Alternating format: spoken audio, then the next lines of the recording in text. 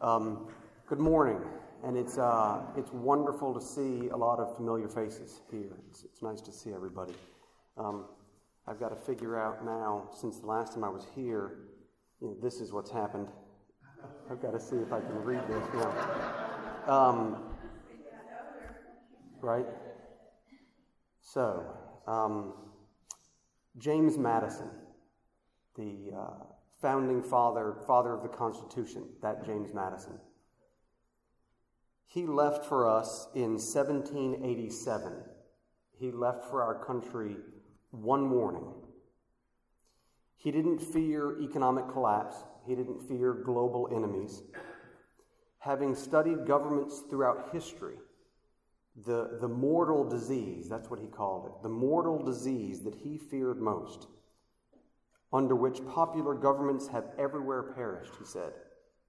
What he feared most was the instability, injustice, and confusion that was caused when one political party, united by a common passion, tried to remove the fundamental rights of the minority. He feared majority rule trying to take away the unalienable rights of the minority. I know you know, but the idea of America, what amounts to our unique freedoms, are the rights we enjoy though we may be a political or popular minority. Our Bill of Rights was designed to protect the unalienable rights of everyone, particularly the popular minority.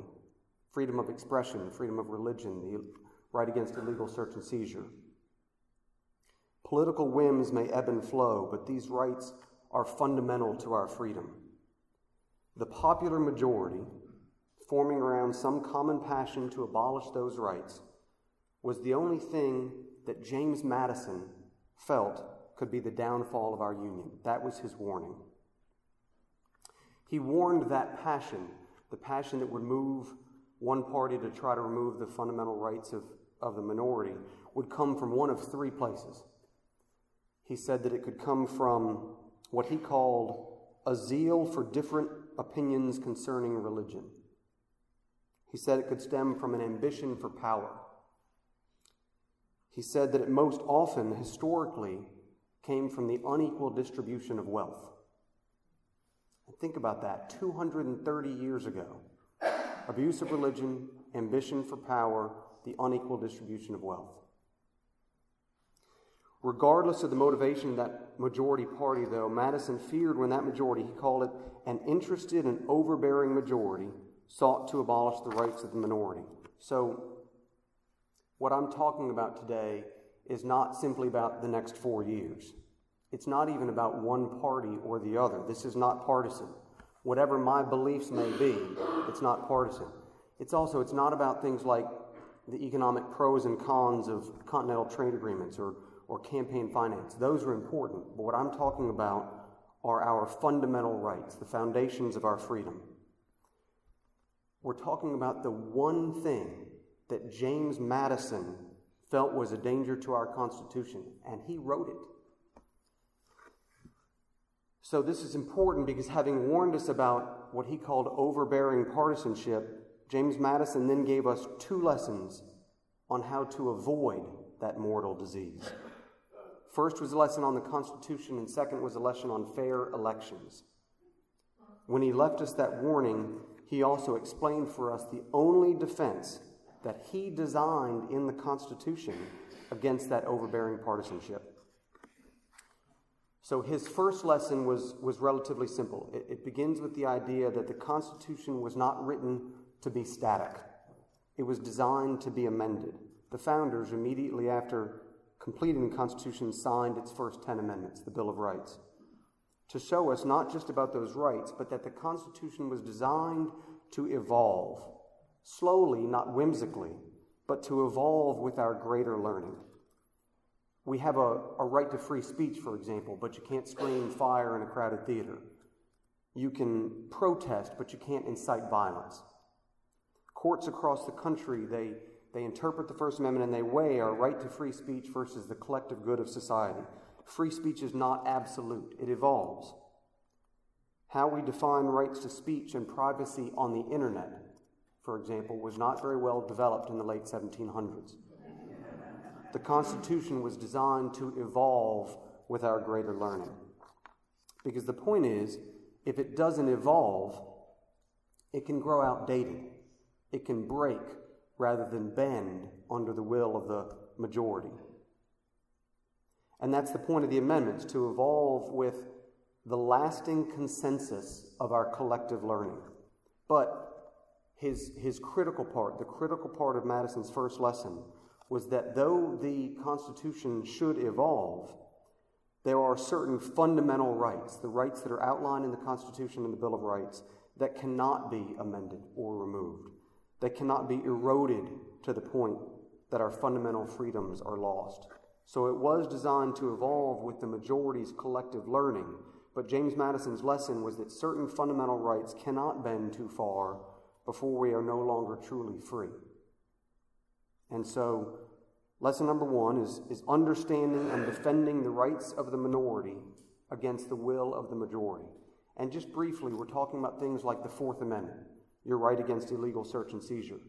But we have to be careful about policies like stop and frisk. They may sound good, they may make us feel safer, but ultimately they erode our Fourth Amendment rights. They render it meaningless.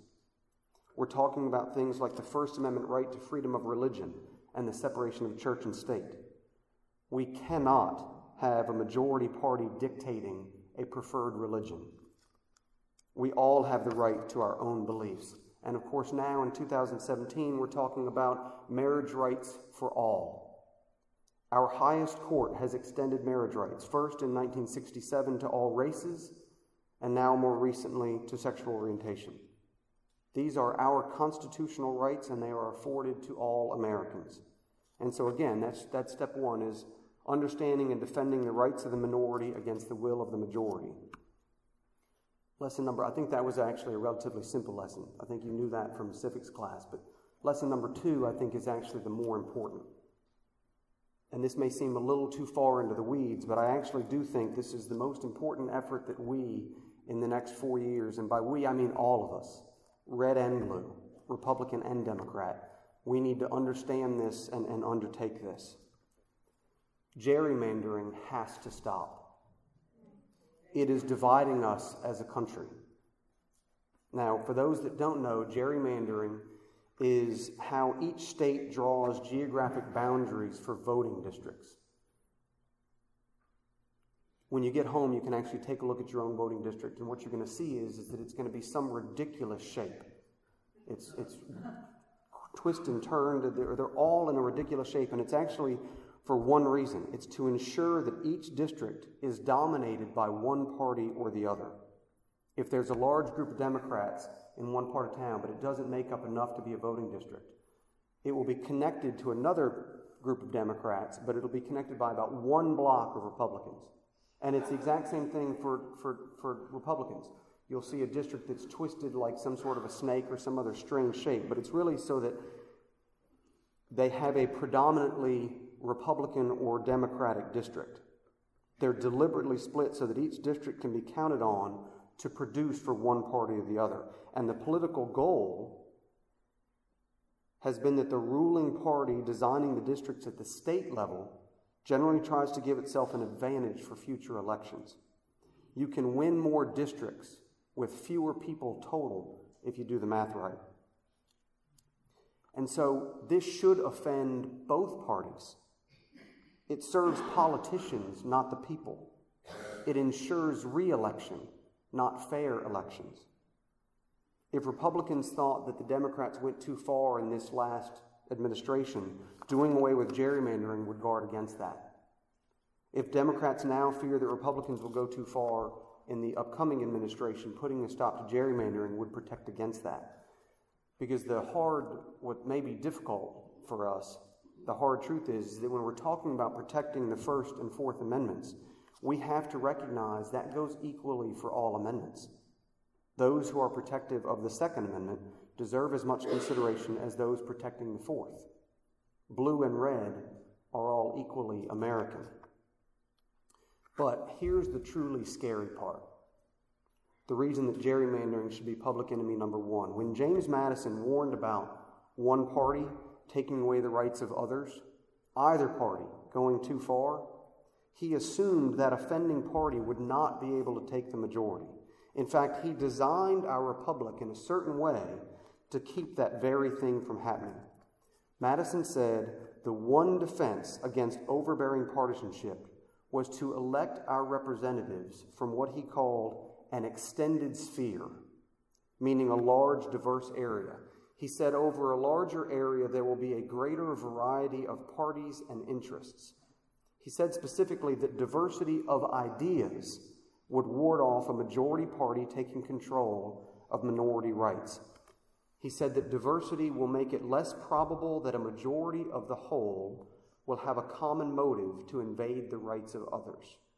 Madison's lesson was that diversity of ideas is the sole defense against overbearing partisanship. But you have to think about that in context, because now, 230 years later, we have created districts which are controlled against diversity of ideas. Those crazy voting districts that are all turned and twisted into a shape so that one party dominates. We are purposefully creating homogeneous districts to help politicians get reelected. This is not a Democrat or a Republican issue, because the scary result is that in one district, if it's a Republican district, Republicans are running against other Republicans. And they very often find success outflanking each other to the right. And it's the exact same thing in Democratic districts. They outflank each other to the left. And so as a result, we are sending to Washington the most extreme right and extreme left of our parties. We're doing the opposite of what the designer of the Constitution said we should do. We are blithely working contrary to the direction of James Madison. For all of our talk about founding fathers, we are showing no respect for the one thing that James Madison told us to watch out for, the one thing he warned us about. And frankly, it's a collective lack of humility that I find mind-boggling. Lesson number one is to recognize that we are actually right now living in that overbearing partisanship, and recognize that as such, both sides feel that their fundamental rights are threatened. I definitely don't want you to mistake what I'm saying here. We must continue to guard against any erosion of our fundamental rights. But the point of Madison's second lesson is that we will not accomplish what is good for all Americans if we simply continue to deepen the trenches in this warfare. We can't simply continue to dig in and disregard the other side, either side. The point of the diversity of ideas is that you can't get elected to represent all of us unless you can find a compromise that works for all of us, and fundamentally agree, that Madison's lesson on rights, that those rights cannot be eroded. But that brings me to why we are here on this day. Because if we look to James Madison to teach us about the Constitution, we look to Dr. King as to how we should stand up for the rights in that Constitution. First, Dr. King, as you know, famously quoted a Unitarian when he said that he had faith that the arc of the moral universe bends towards justice. And I think that we as a country similarly have faith. When I was talking earlier about the evolution of the Constitution and the amendments, I think that we as a country have faith that the Constitution will bend towards justice, that the evolution of the Constitution will bend towards justice. But that has not always been the case. And certainly it doesn't bend towards justice on its own. Madison's lessons were fairly simple, but I think Dr. King's is actually incredibly difficult. And frankly, in the next 4 years, I think we will be tested in Dr. King's lesson. He said, "We must learn to live together as brothers or perish together as fools." He said that while we must stand up for our rights, we must do so in a manner that propels us towards brotherhood and sisterhood. We have to learn to protest and stand up in the same nonviolent and respectful manner as did Dr. King. We don't hurl insults. If we're trying to truly reach someone, we don't call them stupid. We don't condescend, and we certainly don't get sidetracked by foolishness about the size of somebody's hands. We have to demand more from our leaders. Dr. King's point is that we don't actually succeed if all we do is outmaneuver the opposition and leave them to wallow and plot revenge in 2 or 4 years. The true victory in this movement is not only in winning the election. You have to consider simultaneously what Madison and King have taught us. Put their lessons together. Consider that gerrymandering is sending the most extreme right and left of both parties. That we're creating homogeneous districts, not districts which blend a diversity of ideas. If we're sending the most extreme of both parties, how do you think we're doing with the concept of learning to live together as brothers or perish together as fools? Are our representatives acting like brothers and sisters? With gerrymandering in effect, can they? Gerrymandering is against the teachings of both Madison and King, the professional politicians who are quietly carving up state districts based on party affiliation are not concerning themselves with diversity of ideas for the betterment of the country. They are not concerning themselves that we may perish together as fools. They're simply trying to win elections. And that's on both sides of the aisle. So I submit to you that now more than ever, the only way to lead is as Dr. King did. Now more than ever, living in this overbearing partisanship, we must learn to live together as brothers and sisters. Our vision, our victory is not secured only by fighting to maintain our rights. We must also maintain our civility and our dignity. We must work together to dismantle gerrymandering. Now, the good news is that Dr. King left for us some insight into how we can do this. You have to consider the mountain that Dr. King had to climb. Think about what that must have felt like, looking up at it. Dr. King said, we must develop and maintain the capacity to forgive. There is some good in the worst of us and some evil in the best of us. When we discover this, we are less prone to hate our enemies. And I know that for a lot of us, this is going to be tough in the next 4 years. But you have to understand, he said, let no man pull you low enough to hate him. Because hate is a descending spiral begetting the very thing it seeks to destroy. I will never change anyone's mind by hating him or hating his interpretation of the Bible. I will never change anyone's mind by personal insult or profanity. Any chance I have to change someone's mind will be done much the same way that Dr. King did, by standing up for my rights, absolutely, and by calling on all better angels. We have to. And by living an exemplar life. We will change minds by living out true respect for marriage and yet unapologetically standing up for marriage rights for all. We will change minds by upholding the law and respecting law enforcement and yet standing up against racial profiling and policies like stop and frisk. If there are attempts to breach the wall of separation between church and state, we will stand in that breach. But we will not attack anyone's religion. I know I've said a couple times it's going to be hard in the next 4 years. I'm thinking of a few particular members who are going to find it very difficult in the next 4 years. But if you're sitting here thinking, and I know some of you are, if you're sitting here thinking that you cannot possibly love someone who is trying to take away your rights, think about Dr. King. Consider what the mountain looked like from the bottom. Our current struggle cannot feel more overwhelming than the struggle King faced. Dr. King said, Somehow we must be able to stand up against our most bitter opponents and say, we shall match your capacity to inflict suffering by our capacity to endure suffering. We will meet your physical force with soul force. And this is the really important part. Do to us what you will, and we will still love you. But be assured that we'll wear you down by our capacity to suffer, and one day we will win our freedom. We will win not only our freedom for ourselves, we will appeal to your heart and conscience that we will win you in the process. Now, I generally take anything that Dr. King says with regard to civil rights or civil disobedience as scripture. But if you heard that as I did, he said that we will have to endure suffering. So be it.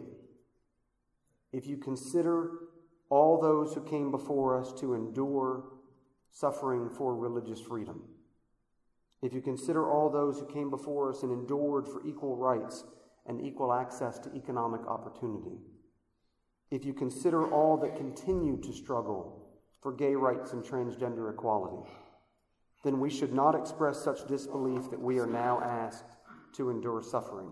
As another civil rights leader, Frederick Douglass, once said, "Power concedes nothing without a demand. It never has, and it never will." But I am convinced if we are to overcome, regardless of what suffering is inflicted or endured, it will have to be done in a manner propelling us toward brotherhood and sisterhood. It will have to center on the substantive right, not name-calling and slander, regardless of the bitterness of the opposition. As a more current leader of civil rights said, "When they go low, we go high." We will not prevail, our ideas will not win the day if we meet our opponents at the lowest point. We will prevail because we will live lives of example and yet unapologetically wave the banner of freedom for all Americans. As Dr. King said, the hope of a secure and livable world lies with disciplined nonconformists who are dedicated to justice, peace, and brotherhood. And so on this day, in remembrance of Dr. Martin Luther King Jr., I thank you in particular in this church, because those of you that have been here a long time, you have to recognize Unitarians are indeed disciplined nonconformists who are dedicated to justice, peace, and brotherhood. Thank you.